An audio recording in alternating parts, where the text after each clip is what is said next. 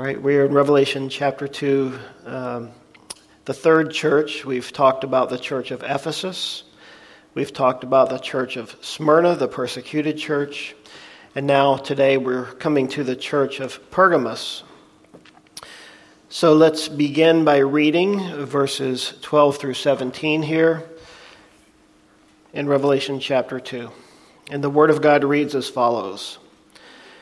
And to the angel of the church in Pergamos write, these things says he who has the sharp two-edged sword. I know your works, and where you dwell, where Satan's throne is. And you hold fast to my name, and did not deny my faith, even in the days in which Antipas, my faithful martyr, who was killed among you where Satan dwells. But I have a few things against you, because you have there those who hold the doctrine of Balaam, who taught Balak to put a stumbling block before the children of Israel, to eat things sacrificed to idols, and to commit sexual immorality. Thus you also have those who hold the doctrine of the Nicolaitans, which thing I hate. Repent, or else I will come to you quickly, and will fight against them with the sword of my mouth. He who has an ear, let him hear what the Spirit says to the churches. To him who overcomes, I will give some of the hidden manna to eat. And I will give him a white stone, and on the stone a new name written, which no one knows except him who receives it.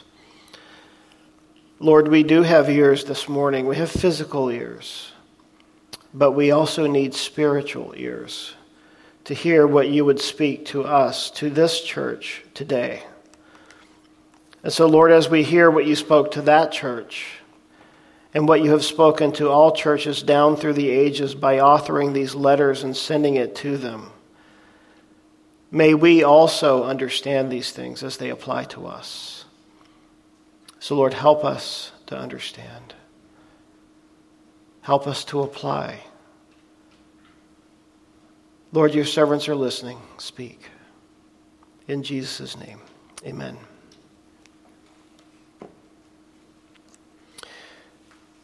Why are you here? I'm not asking the existential question that everybody asks, for what purpose do I exist, although it's a good question. My question is more directed to why are you here at church? Why are you in this service today? Why are you, if you're joining us online, why did you tune in? Sometimes people go to church motivated by guilt. And if you're here for that reason, then we're grateful that you're here. However, I would like to suggest that's not really a correct motivation. I hope that the reason you're here and that I'm here is because as believers in Jesus Christ or seekers, you're seeking truth, you're seeking Jesus, you're seeking something.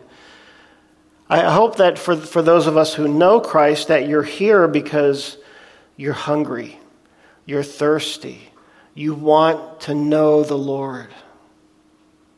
You want to worship him. You want to be with God's people. Because that's the reason why the church gathers. We've already talked about it briefly in our announcements, the Acts 2:42, coming together under the apostles' doctrine, the teaching of God's word, the breaking of bread, fellowship, and prayer. That we might come together and learn from one another and be encouraged by one another and be able to minister to one another. Church was never designed to be a spectator sport. It was meant to be a place where the church comes together. And in fact, the word church in the Bible, in the Greek, ecclesia, means the calling together of the saints, the gathering together of the called out ones. The gathering together of the holy ones. And I ask you that question this morning, why are you here? Because the message in this morning's church, and they're not going to get any easier from here going forward, except the Church of Philadelphia, that there is something that he needs to address in this church, in the church of Pergamos, but also by divine appointment today, on May 21st, 2023, something that he wants to address here with us. I don't believe in coincidences from God's point of view. He is in control. And remember, as Jesus dictated these letters through the angel to John, that these letters have sort of a common structure. There's a commission. Give the letter to the angel of the church of whichever church it is. And as we've discussed this already, we believe that he's saying that the angel, which in this case the word angel means messenger. And angels, literal angels, don't need letters to tell them what to do. They get it directly from God, right? But churches need it. And so we believe the angel is referring to the pastor or the leader or the leaders of the church. And then there's a character that Jesus brings in, a character trait from chapter 1, and he takes a quality or an asset that was given to us about his character and his nature. And he says this particular quality or characteristic applies to this church. This is something you've forgotten about. And then he gives a condemnation except for two churches. A commendation. I know your deeds. I know what you're doing. I know what you're dealing with. I know what you're up against. And he commends them. And we'll go through that this morning for this church. And then often, 5 of the 7 churches, there's a condemnation. Something they're not doing well. Something that they need help with, that they need improvement in, an area where they need to focus. And then there's a call. A correction. Then it usually ends with repent or turn or make these changes in your life or in your thinking. And then there's the call. Him who has an ear, let him hear what the Spirit is saying to the churches, plural. So him is individual, churches is plural. And so he's speaking to individuals and he's speaking to churches. And then he gives a challenge usually with some words like, to him who overcomes, I will do this for you. And so he's doing the same thing here this morning to the church in Pergamos or Pergamum, depending on your translation. Interesting to note as we come out of the gate here that the word Pergamos or Pergamum, the root word, if I say this word, you'll get it, monogamous, polygamous, Pergamos. It means married. The word Pergamos means married. And if you say monogamy, we're talking about 2 people who are committed to one another, namely one man and one woman. Polygamous obviously means people who have many partners, and of course this is usually referring to the sexual realm.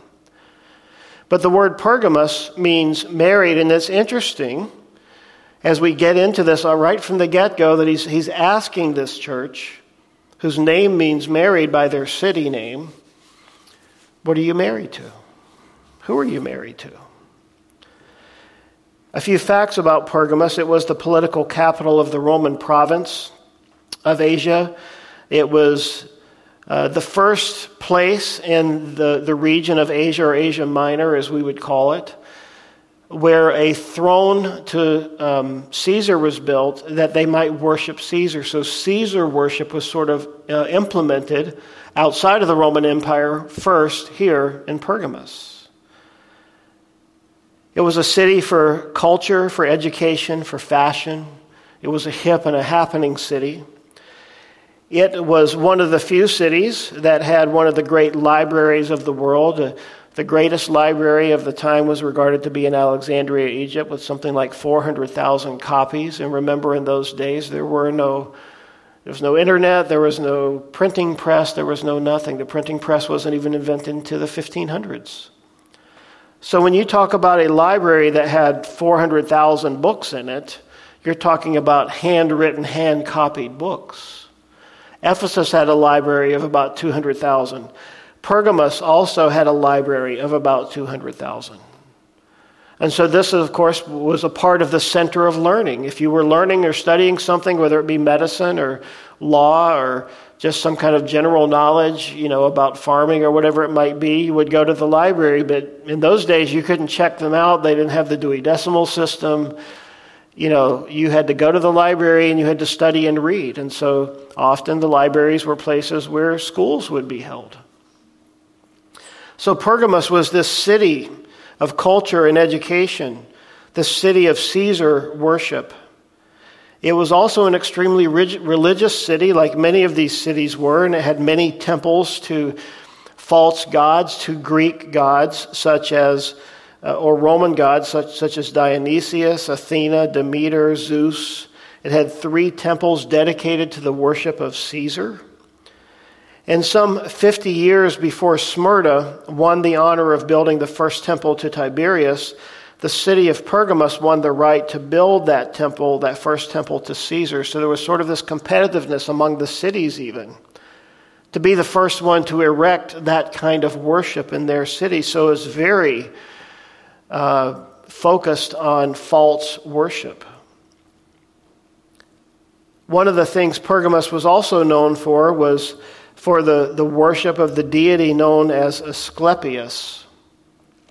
You might know this person or this symbol because today it is the symbol of the American Medical Association. And it's the symbol of that pole with 2 snakes entwined around it. In fact, as I was looking at this, Googling what did this god Asclepius look like and how was he portrayed, his original portrayal was really a staff or a stick with a single snake wrapped around it. In fact, many ambulances today, now you need to know this, you can't unsee it. When you're behind an ambulance, many of them have that actual authentic Asclepius insignia, which is a single stick with a snake wrapped around it. But then again, most of the doctors and whatnot you'll see on their name tags or their badges, or certainly if you go to the American Medical Association website, you'll see this. It's more of the staff with 2 snakes entwined and usually like little wings at the top that point to this. So it originated in Pergamos through the worship of the god Asclepius. And of course, this is a bit of as Satan always does, he perverts the things of God. Back in the book of Numbers, perhaps you remember when the children of God were rebelling against God, and God sent snakes to attack them. And when they sinned, they got a snake bite. And those of us who don't get it, who are dumb, and we keep sinning over and over, and so people kept getting bit over and over, and some people were dying. Some people were getting very sick. And what did the Lord do as the people cried out? He told Moses, make an image, a bronze image of a serpent on a pole, serpent meaning a snake, and then have it positioned such that when the people sin and they're bitten by the snake, or AKA when their sin bites them, that they have to look to the pole. They have to look to the bronze pole. Bronze was a symbol of the judgment of sin, and the snake being lifted up, the sin judged. And remember, Jesus, all the way forward in the New Testament, said, just as Moses lifted up the serpent in the wilderness, so must the Son of Man be lifted up. So that symbol became a symbol of the cross. It was a forward-looking prophetic pointer to the day that Jesus would come. And yet here, as Satan often does, he takes a symbol that God had, and of course that symbol came about as judgment for sin, and now it's become a Greek god. It's become something we worship. And so this is a part of the fabric of this city. You can begin to see the building blocks of what Jesus is addressing as he begins to write to this city. And he says here, these things says he who has the sharp two-edged sword. Remember back in chapter 1, as John was given that vision of Jesus, there were all these qualities. And so Jesus takes one of those qualities and he says, here's what you need. You need the sword from my mouth. And remember, we talked about there were 2 kinds of swords talked about in the New Testament. There's the short 18-inch sword for close-in hand combat. That's the sword mentioned in Ephesians chapter 6, where it talks about the armor of God. But this sword, this is called the rhomphaia, the long sword. This sword was that big, long battle sword that you would see people wielding, and often they would wear it on their back, and it would be up to 6 feet long. And it was said that because of the weight and the size of this sword and the sharpness of the blade, that if they correctly positioned a blow, they could literally split a man in 2 from the top of his head to his groin, right in half. And you are concerned that your kitchen knives are dull. And so Jesus is saying here, I will bring that sword to bear on your situation. already I'm not really looking forward to this meeting with Jesus. In verse 13, he says, I know your works. Here's the good part. I know where you dwell. I know where you live.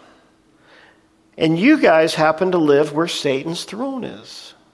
People have debated, what does this Satan's throne mean? Well, it probably means one of two things, or perhaps both. A little bit later, he deals with this issue of saying, first of all, that the seat of the Roman ruler was there, and so they worshipped the Roman ruler Caesar. So they had that going on. Then they had all of these Roman and Greek gods that they worshiped. So certainly this false worship was satanic. And by the way, any worship that worships anything other than the one true God is satanic. Maybe you don't realize that. But when we talk about other religions and they worship other gods, they have other things they worship in their religion. From God's point of view, from a biblical point of view, we need to get this straight in our heads because this is a part of what he's addressing. There is only one God. Only one. He has several names, but it's one God. Jehovah, Yahweh, Jesus, the Holy Spirit, the three in one. There's only one God. So anyone who worships anyone other than the one true God of the Bible is involved in satanic worship. And anyone who takes the things of the Word of God and perverts or twists them, they've now added leaven to the purity of God's Word. And they've now made God's Word something that it's not. I'm going to have a little video clip a little bit later that is going to shock you about what's being taught in churches. In fact, when you see it, you'll probably say, I'm not surprised because I've seen some of this. But in the context of what we're looking at here, part of what Jesus is dealing with is that, remember, Pergamos means married to. There's a church in Pergamos. He's asking them, what are you married to? And we see in the subtitle, the heading here, the compromising church. And so this church, while it was a church of Jesus Christ and it was a church that worshiped him, they had begun to, in a sense, make friends with the world. Or maybe as they got saved and they came into the church, maybe they brought with them some of the things that had not yet been uprooted or pulled from their lives. Their lives, were not fully sanctified. I mean, our lives are not fully sanctified until we get to heaven. But when we come to know Christ, there's a change. If any man's in Christ, he's a new creation. Old things have passed away. Behold, all things are made new. So there should be a change in our lives. And so he says here in verse 13, I know your works. I know where you dwell. You basically live in Satan's neighborhood. His throne is there. And you hold fast to my name. So in the midst of living in one of the most satanic places, you guys are holding fast to my name. Good job. Did anyone see, I think it was last week, that, I forget the name of the society, but basically the society, the Satanic Worship Society, held a conference in Boston last week. Satan's throne. And you hold fast to my name, and you did not deny my faith. This is important for us to understand because there is always pressure to compromise. There's always pressure to give in, isn't there? Here's the definition of compromise. It's an agreement to settle differences through concessions. Both sides give a little and bend so as not to offend or alienate the other party. Now, if we're talking about maybe a business contract or something, maybe that's okay. But when we're talking about God's Word, when we're talking about the worship of the one true and living God, there are no concessions. There can be no compromise. And I would suggest to you that this is precisely what is happening today in a big way in our society, in our world. What's going to happen next month? Anybody know? Gay Pride Month?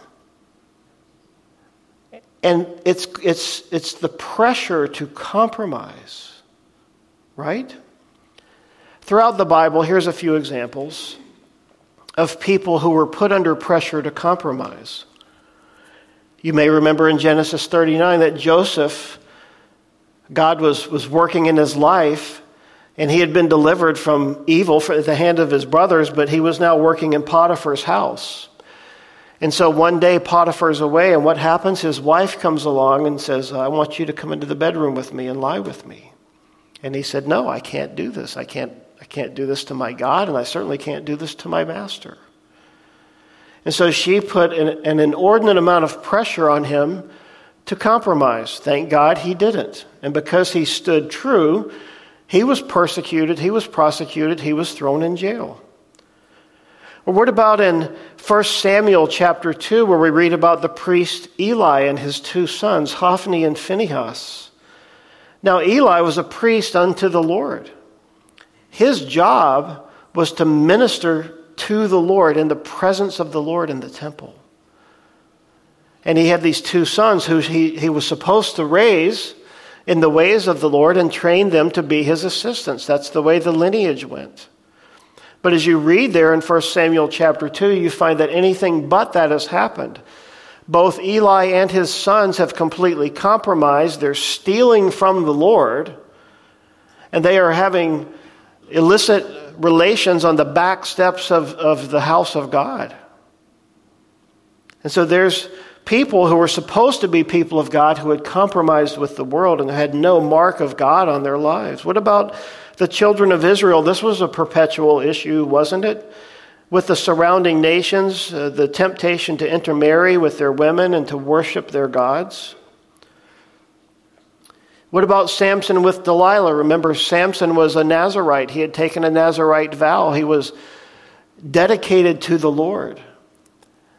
But you remember that whole story there in Judges chapters 14 through 16, that he sort of fell in love with Delilah, and she was playing with him, and she wanted to know, what is the secret of your strength? And so she kept pressuring him and pressuring him and pressuring him to compromise, until finally he told her the secret of his strength was in his hair, which was a representation of his Nazirite vow, which was a representation of his relationship and connection to God. And when they came and they cut off his hair, what happened? He became weak. They took him, they gouged his eyes out and put him on display and said, the mighty Samson, the mighty man of God, look at him.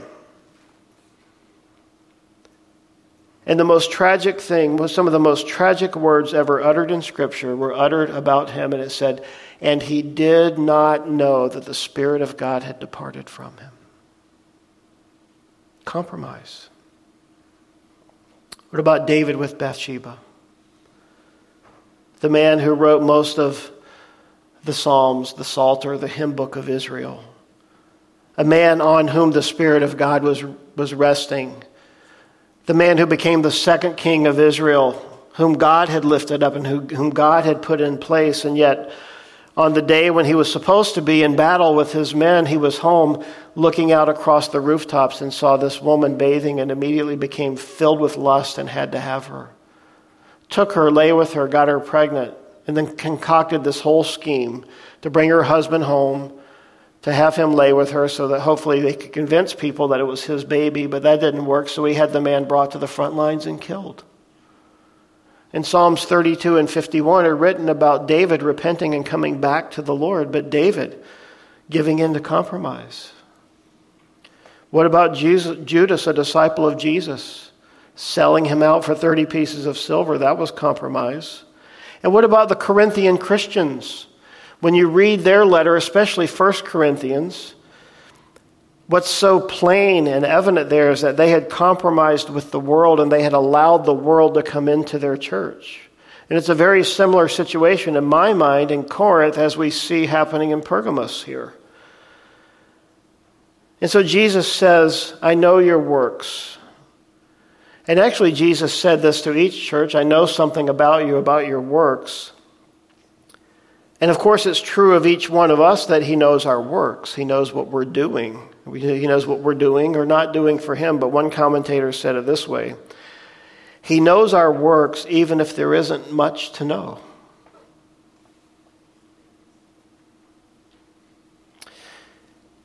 So they held fast to his name. And that means that they did not deny the faith. I think of it like a ship in a storm. Imagine yourself on the deck of a ship, and it's being tossed to and fro, and it's just a terrible situation. And the ship is going left and right and up and down and crashing through the waves, and you're on the deck of that ship.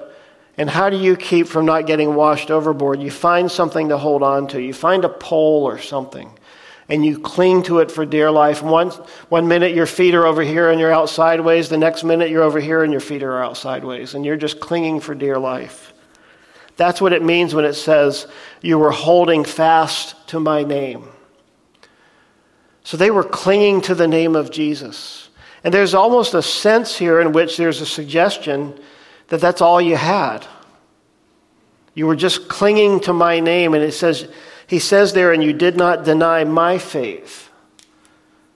Notice how that's worded. In the New King James, it's capitalized, and did not deny my faith. Meaning the faith we have in God, the faith we have in Christ.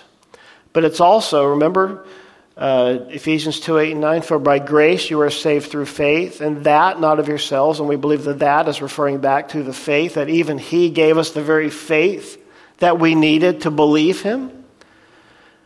And so you have not denied my faith. You've not denied the faith that I've given you to believe in me, to trust in me. That's a good thing. Hold on to that, cling to my name, cling to the faith. Don't give up.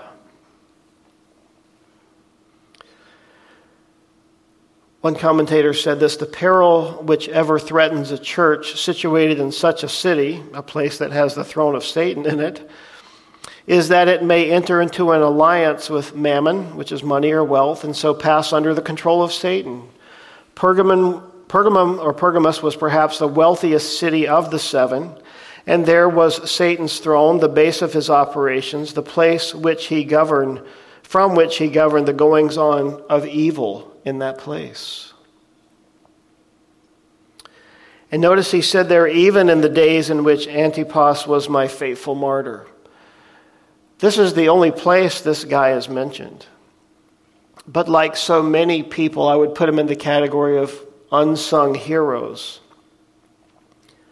This was a man who clung to Jesus, who held on to God's word, who held on to the name of Christ, who held on to the faith, even in the days in which he was my faithful martyr. Now, the word martyr in its purest form means witness. In our mind, we tend to go right to death, and we associate that with someone who stood for Christ to the point of death. And certainly it became that. But the word martyr means witness. And we're not going to attach degrees to it, such as a weak witness, a semi-strong witness, or a very strong witness. Just, he was my witness. And we need to think of it that way. Are we witnesses of him, witnesses unto him? And I think one of the things that gets us as Christians in modern society is that when we have an opportunity to speak of Jesus, so often we shrink back, and there's this fear within us to speak his name for fear of retribution or persecution or losing your job or whatever it might be. But Paul has this verse in Romans chapter 1. Maybe you want to turn there for a moment, and if this is not underlined or highlighted, you probably want to do that. And it's something I try to remind myself of. Romans chapter 1, verse 16. Here's how it reads. For I am not ashamed of the gospel of Christ. For it, the gospel, is the power of God to salvation for everyone who believes, for the Jew first and also for the Greek. For in it the righteousness of God is revealed from faith to faith, as it is written, the just shall live by faith. Memorize that. For I am not ashamed of the gospel of Christ. And convince yourself that you, like Paul, like I like Paul, that this is where I want to be, so that when I'm confronted with the opportunity to speak on behalf of or in the name of Jesus Christ, that I would not shrink back and be ashamed of his name. Now, he does say in the Gospels, he says, if people are ashamed of me and they will not confess me before men, he said, then neither will I confess them before my Father. However, if you confess me before men, then I will confess you before my Father. Why? Because being able to do that, being able to confess him before men, is evidence that there's been a change within us. It's evidence that we worship him alone. Why are you here?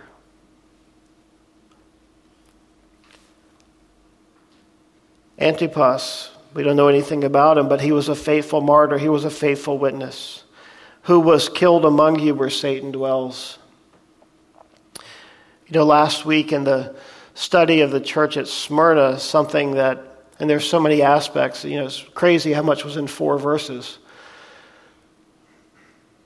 What part of what they experienced in Smyrna, you know, myrrh or crushing, part of their crushing was that in the place where they lived, that in order to make a living, you had to be part of a trade guild. So, sort of bringing it to today's world might be sort of like being a part of a union. And that you couldn't work in those particular fields unless you were a part of the guild. Now, part of the guild often meant that what you were doing were making idols. And so when people were getting saved and they came to Christ and they said, look, I can't do this anymore. I have to back out of it. I can't do it. But you also couldn't get a job doing something else. It's not like today where we said, well, I lost my job. I'm going to go work at McDonald's for a while till I figure out what I want to do. They couldn't do that. And so people would come to them and say, we'll give you your job back. We'll let you be a part of the guild. We'll let you come back and do what you were doing before if you renounce the name of Christ. But if you won't, then we're going to take everything. And that was a part of what they faced.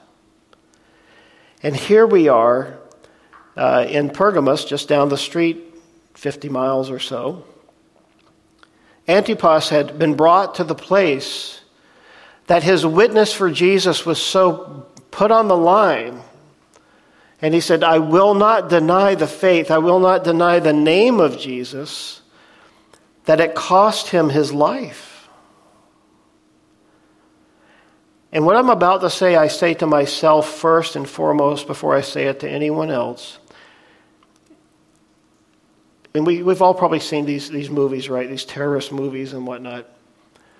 But if you were in a situation, you're in a hostage situation, and the terrorist has a gun to someone's head, your husband, your wife, your child, or a knife to their neck, and says, and I don't believe I'm stretching it here or over-dramatizing it, and says, if you renounce the name of Jesus, then I won't kill them. But if you won't do it, you're going to watch them die right before your eyes.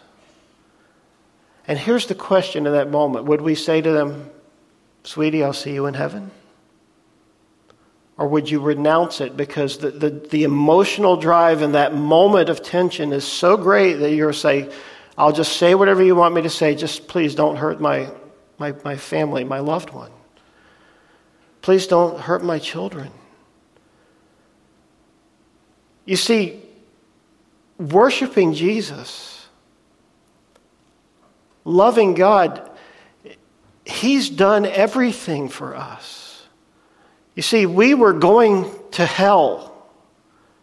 Anyone not knowing Christ, not born again, not having salvation, pick your words. Anyone who has not come to Christ is going to hell. So there's only 2 destinations, humanly speaking. You're either going to heaven to be with God in Christ, or you're going to the great white throne of judgment to make your way down to Gehenna, the flame that never dies. Jesus talked about hell so much in the Gospels. And so when we come to salvation by faith in Christ, when the Holy Spirit comes in, when faith comes in, when we realize who He is and we get saved, and we realize our sins are forgiven, our eternal destiny has been altered forever, I'm not going to hell. I'm going to heaven to be with Christ. I've been redeemed. I've been washed in the blood of the Lamb. I'm forgiven. I'm clean. He's given me everything. All to him I owe. All to Jesus I owe. I belong to him. I am his. He is mine. And it's been such a transformation that I can't help not tell people about him. And if someone says to me, unless you renounce the name of Jesus just so your loved one, and don't underestimate that love, can live. You see, we have to understand, this is where we live. This is where we should live, in the sense that there should be nothing that is greater in our lives than our love for Jesus Christ. Not our husband, not our wife, not our kids, not our parents. He has to be the greatest. Hear, O Israel, the Lord our God, the Lord is one. And you shall worship the Lord your God with all of your heart, all of your soul, all of your mind, all of your strength. Antipas loved Jesus, and he was a faithful witness. And he lost his life because he took a stand in the place where Satan dwells. Paul said, I've been crucified with Christ. It is no longer I who live, but Christ lives in me. And the life which I now live in the flesh, I live by faith in the Son of God who loved me and gave himself for me. On the other end of things, if you're the one with the gun to your head or the knife to your throat and your family's there, hopefully you would be saying to them, don't do it. I'm going to be with Christ. You walk with Christ. You honor Christ. Don't honor me. Honor Jesus. Because that's what it comes down to. Hebrews 12. Therefore, we also, since we are surrounded by so great a cloud of witnesses, these are people who have gone before, let us lay aside every weight and the sin which so easily ensnares us, and let us run with endurance the race that is set before us, looking unto Jesus. We sang about this. The author and the finisher of our faith, who for the joy that was set before him endured the cross, despising the shame, and has sat down at the right hand of God, or the right hand of the throne of God, for us. There's no one else in human history, in heaven or earth, who could have done that except Jesus. And he did it for you. He did it for me. For consider him who endured such hostility from sinners against himself, lest you become weary and discouraged in your souls. When you do become weary and discouraged, what are you supposed to do? Turn your mind to Jesus. Look to Jesus, the author and the finisher of our faith. He says, for you've not yet resisted to bloodshed in your striving against sin. Now, Antipas did. The people in Smyrna did. And if it ever gets to the place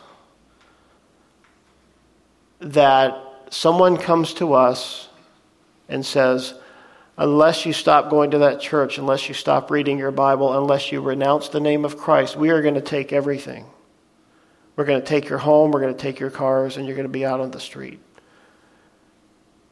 I don't know what it's going to take to get us to that place where we say, there is no one more important to me than my Lord. And I just have this image as I'm standing here this morning of the Lord just burning the dross off of our lives. Because of all the other things we value as more important than him. The stuff. But a few things I have against you, verse 14, because you have there those who hold the Balaam of doctrine, the doctrine of Balaam, who taught Balak to put a stumbling block before the children of Israel to eat things sacrificed to idols and to commit sexual immorality. So remember, Jesus is writing to a church, and he's saying to them, here's what I have against you. You have there those in your midst, in the church, part of the church, who hold the doctrine of Balaam. Now, what is the doctrine of Balaam? Go back to Numbers chapters 22 through 25. And you read about this man, Balaam. Some say he was a false prophet or wasn't a prophet at all, but you go back and you read the story, God was speaking to him. So whatever kind of prophet he was certainly like Jonah, a reluctant prophet, someone who didn't want to do what God had asked him to do. And so it's an amazing story. I went back and I read it yesterday just to make sure I had a right understanding. And so what was happening was this king Balak knew of this prophet, and he saw the children of Israel, God giving them success and blessing, and they were just coming and they were surrounding him, and they were going to destroy his kingdom. They were going to overtake his kingdom. That's what the children of Israel were doing. They were taking the land by force as God had told them to do. And so he's now trying to come up with a way to prevent his kingdom from being taken from him and to keep those people, those foreigners, out of his kingdom. So he hears about this guy, this prophet, Balaam, and he sends his posse over there and says, go convince Balaam to come and do my bidding. You will pay him whatever he wants, but I want him to curse those people because it's obvious to me that they're a blessed people. You should go read the story. It's amazing. But the long and the short of it is this. God would not allow Balaam to curse the people. In fact, when Balaam went in before the Lord and he sacrificed to the Lord and said, Lord, what do you want me to do? He says, don't you dare speak a word against those people. Those are my people. And anytime he opened his mouth, even if he wanted to prophesy otherwise or speak otherwise, what came out of his mouth was praise. What came out of his mouth was the word of God. What an amazing story as you read it, that even though in his heart he wanted to say disparaging things about the people of God, the Spirit of God controlled him and said, no, you will only speak what I tell you to speak. It's an amazing story. But it got to the place where Balaam kept saying to the king, I can't do it. God won't let me do it. And he said, but here's what I can do. I'll tell you the secret. I'll tell you how you can get in. I'll tell you how you can worm your way in and subversively cause them to fail. And he said, what's that? He said, well, send your beautiful women over there. Have them go in and wear their skimpy clothes and act in a seductive way. And then when you lure the men in, when you say, hey, come on into my bedroom and say, look, these are the gods we worship, these sexual gods, and we'll do this and that to you, things that your wives don't do for you. And we're going to do this thing. We're going to make all your fantasies come true. And so that's what happened. And Balaam gave the kryptonite, if you will, to Balak for the children of Israel. And they put a stumbling block before the children of Israel that caused them to sin. Now remember, Jesus said, just to put this in perspective, he says, if anyone causes one of my little ones to stumble, it would be better if a millstone were hung around his neck and he was cast into the sea. Remember that? Balaam did exactly what Jesus said not to do. And he put a stumbling block before the children of Israel to eat things sacrificed to idols and to commit sexual immorality. Now he's saying there are people there in your church who are subversively doing this. And they're saying, you know what? That's all good stuff about God and whatnot, but you can't be a prude. You got to have some fun. You got to have some pleasure in your life. In fact, the culture at that time was such that, as it was in many of these cultures, like Ephesus, like Corinth, that it would be unheard of that young men wouldn't be having relations with temple prostitutes. It was just a fabric of their society. It was something they did.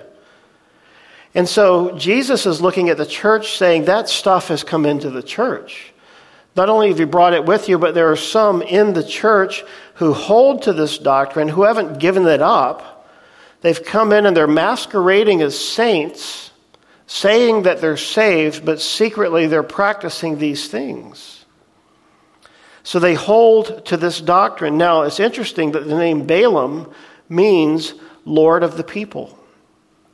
And he also said in verse 15 that thus you also have, in addition to the doctrine of Balaam, those who hold to the doctrine of the Nicolaitans, which thing I hate. Now, we saw this earlier, but Nicolaitans, Nico coming from the word Nike, to rule, and the laity to rule over the people.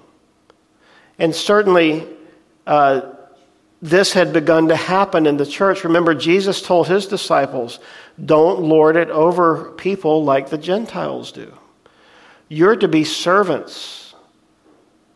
He who would desire to be the greatest among you, let him be your servant. But now what had begun to creep into the church was this doctrine or this idea that people needed to be ruled.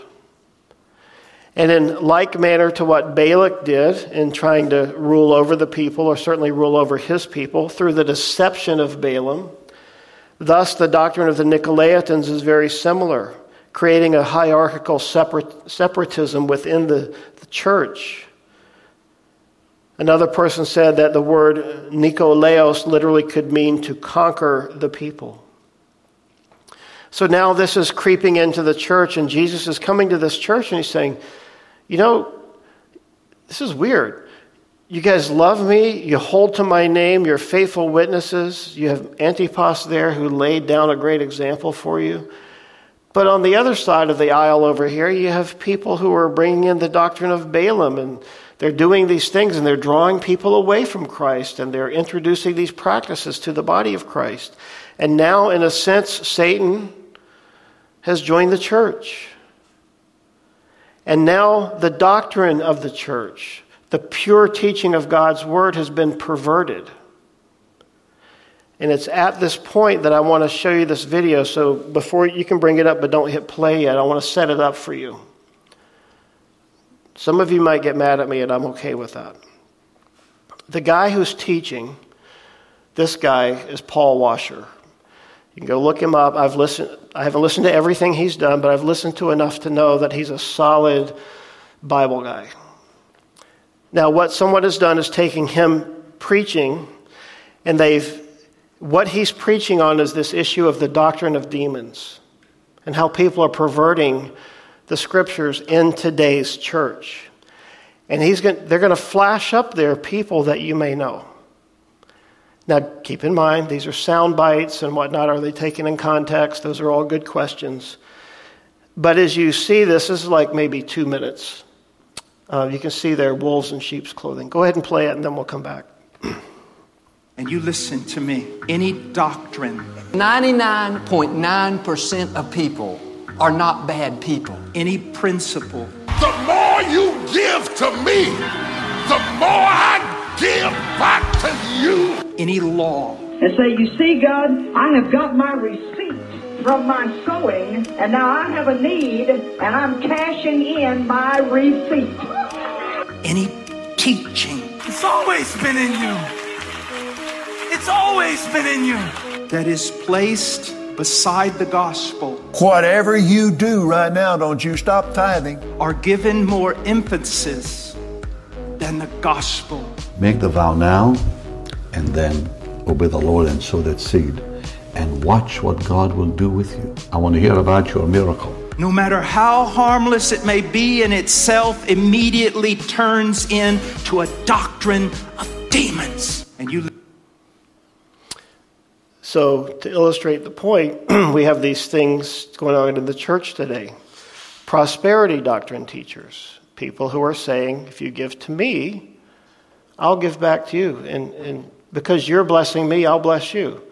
We have people saying, you've been sowing your seed or whatever through giving or whatever, but now you can turn to God and demand that God cash your receipt and meet your need. Like we can command God to do what we want him to do. And this is not the sexual immorality part, but there's plenty of that to go around. There's people, if you've been watching the news in the past couple of years, people in churches who have been indicted and taken down because pastors were sleeping with multiple people in churches. These are people who are supposed to be the guardians of the sheep, the pastors of the sheep, the people who are teaching and feeding the sheep, and yet they are fleecing the flock. And so what's being addressed here with the doctrine of Balaam and the doctrine of the Nicolaitans is that now the church is being perverted. It's being drawn aside from the truth. It's being drawn aside from the simplicity and purity of devotion to following Christ. And the Lord, as he says here, I hate that. I hate that this is happening in my church. And he says to them in verse 16, repent, or else I will come to you quickly and will fight against them with the sword of my mouth. So the idea, of course, is of repentance is to stop what you're doing, to cease what you're doing, and to turn. Now, repent is a unique word that applies to God, to the Bible, to the Scriptures, to our relationship with Christ, that when we become aware that we are wrong, that we need to stop. And we need to turn and walk 180 degrees in the opposite direction. And Jesus is saying, I'm telling you, church at Pergamos, and anyone who has ears to hear, if you have something that you're doing that is not pleasing to God, you need to stop. And he says, or else I'll come to you quickly. Now Jesus is saying, I'm going to have to make a personal visit to deal with this one. And I will fight against them. Now, if Jesus is going to fight against people in his church who are standing against him, who's going to lose, who's going to win? It's pretty simple. I will fight against them with the sword of my mouth. Here's the idea. Jesus has that long sword. He has the Word of God, and we know the sword he's using is the Word of God. And here's the thing. When Jesus, who from the beginning was God and was the Word and became the Word and dwelt among us, and he is the one through whom the Holy Spirit being sent out has given the Word to his people. When Jesus speaks his Word to his church will have no recourse. It doesn't matter if you agree. What Jesus says goes. And if he says, I've judged thusly with respect to your thought, your thinking, your actions, your practices, then there's only one choice. And it's either repent and return to the Lord, or be judged in such a way that you're taken away, taken out. It's a warning that Jesus will come and exercise righteous judgment to anyone who refuses him. One person said this, it's more important to fear the sword in Jesus' mouth than the sword that the Romans or anyone else has. And he finishes by saying, he who has an ear, let him hear what the Spirit says to the churches. Remember, these letters were all written and gathered together, but they were meant to go to all the churches. There weren't just 7 letters sent to 7 different churches and the other church didn't know what was happening. No, these letters were sent to all the churches so that they all might hear whatever was being addressed in that church over there, that there might be something that was applicable to them over here. So to he who has an ear to hear, there's the individual part. Let him hear what the Spirit says to the churches, the plural part. This letter is written to the leaders, to the pastors. And this was what was to be communicated. And the leaders and the pastors were to speak the word that Jesus gave them. And notice what he says, to him who overcomes. Here's a promise. It's not all bad news. It says, if you'll overcome, if you'll repent, if you'll turn, I will give some of the hidden manna to eat. Now remember the manna in the Old Testament when the children of Israel were out there in the wilderness and God was sustaining them, 2 to 3 million of them camping in the wilderness. God had delivered them from the hand of Pharaoh and from Egypt. And day by day, God, he told them, he says, in the morning, you're going to get up, you're going to see this manna out, you're going to go gather just what you need for that day. I'm providing it. It's going to be your sustenance. It's going to be your nourishment. It's going to be a complete super multivitamin of food when you eat it. It's going to be awesome. And he would provide water to them there in the wilderness. And he says, listen, if you'll overcome, in other words, if you'll repent, if you'll come to me, listen to the promise. I'm going to give you some hidden manna. I'm going to give you spiritual sustenance. You're going to have fellowship with me. It's going to be the sweetest you've ever known. And I will give him a white stone. And on the stone, a new name. People have debated for many years, what does this white stone mean? Some have said, it refers to the acquittal in a legal case. And so you've been acquitted and you've been given a white stone instead of a black stone. The black stone would be conviction. The white stone would be freedom. That the white stone could be a symbol of victory in an athletic contest, or it could have been an expression of welcome by a host to a guest as they came into his house. But it seems clear that this is a reward coming from the Lord to those who have overcome and who have repented and who have decided to walk with Jesus. And he says that on that new stone, in addition to this beautiful thing of the hidden manna that he's going to give to those who turn to him and return to him, that I'm going to write a new name. And elsewhere, he'll tell us a little bit later that each of us is going to be given a new name. So whether you like your name or not is not the issue. But he's going to give us a name, and I believe, this is personal opinion, that name is somehow going to be consistent with our character and who he's created us to be. And when he gives us that name, in that instant, when we see that stone and we see that name, we're going to be like, yeah, it just fits. And notice that stone, that name, it's going to be acceptance.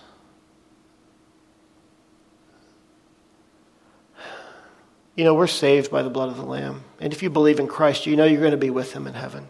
You know that. But this is kind of like taking it a step further, isn't it?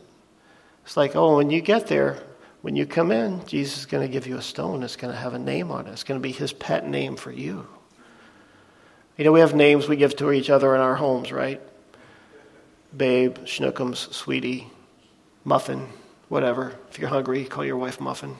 I don't know. You always associate her with food because she feeds you. But the name that God gives us, it's going to be sweet to find that out. So you see, God is gracious. God is not a big meanie up there. He's not waiting to slap your hand. But he's very serious about holiness, isn't he? He's very serious about his children. He's jealous for us. Man shall not live by bread alone, but by every word that proceeds from the mouth of God.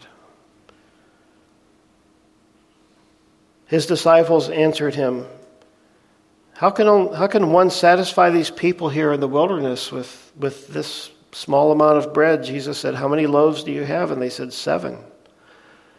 What did Jesus do? He prayed over it, broke it, and distributed it, and he fed 5,000 from a muffin. Didn't he tell us to say in what we call the Lord's Prayer, give us this day our daily bread?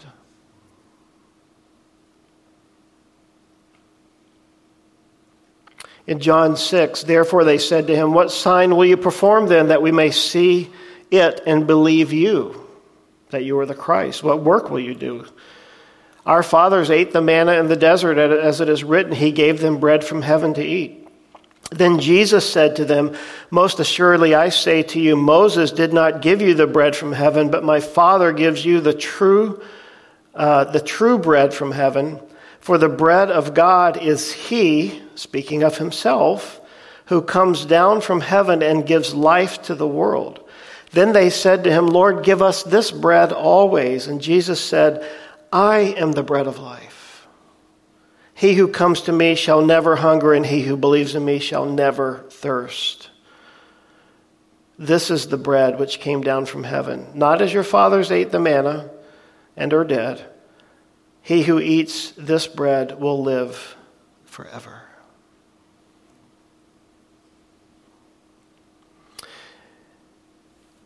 With Ephesus, they had left their first love. They had good things going for them. They were busy. They were a working church. But they seemed to have had a legal relationship with God and not a loving relationship.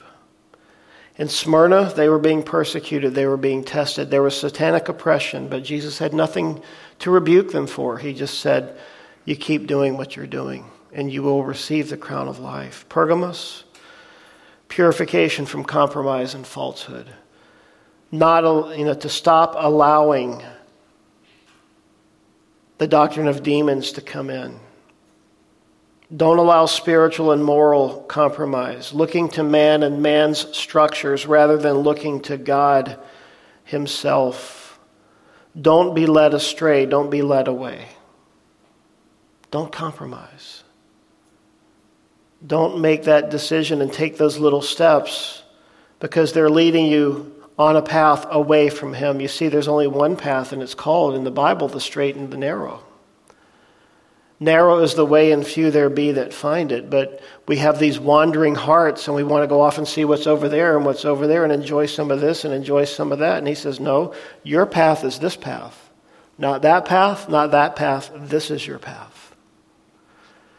Will you walk in the path that he leads you in?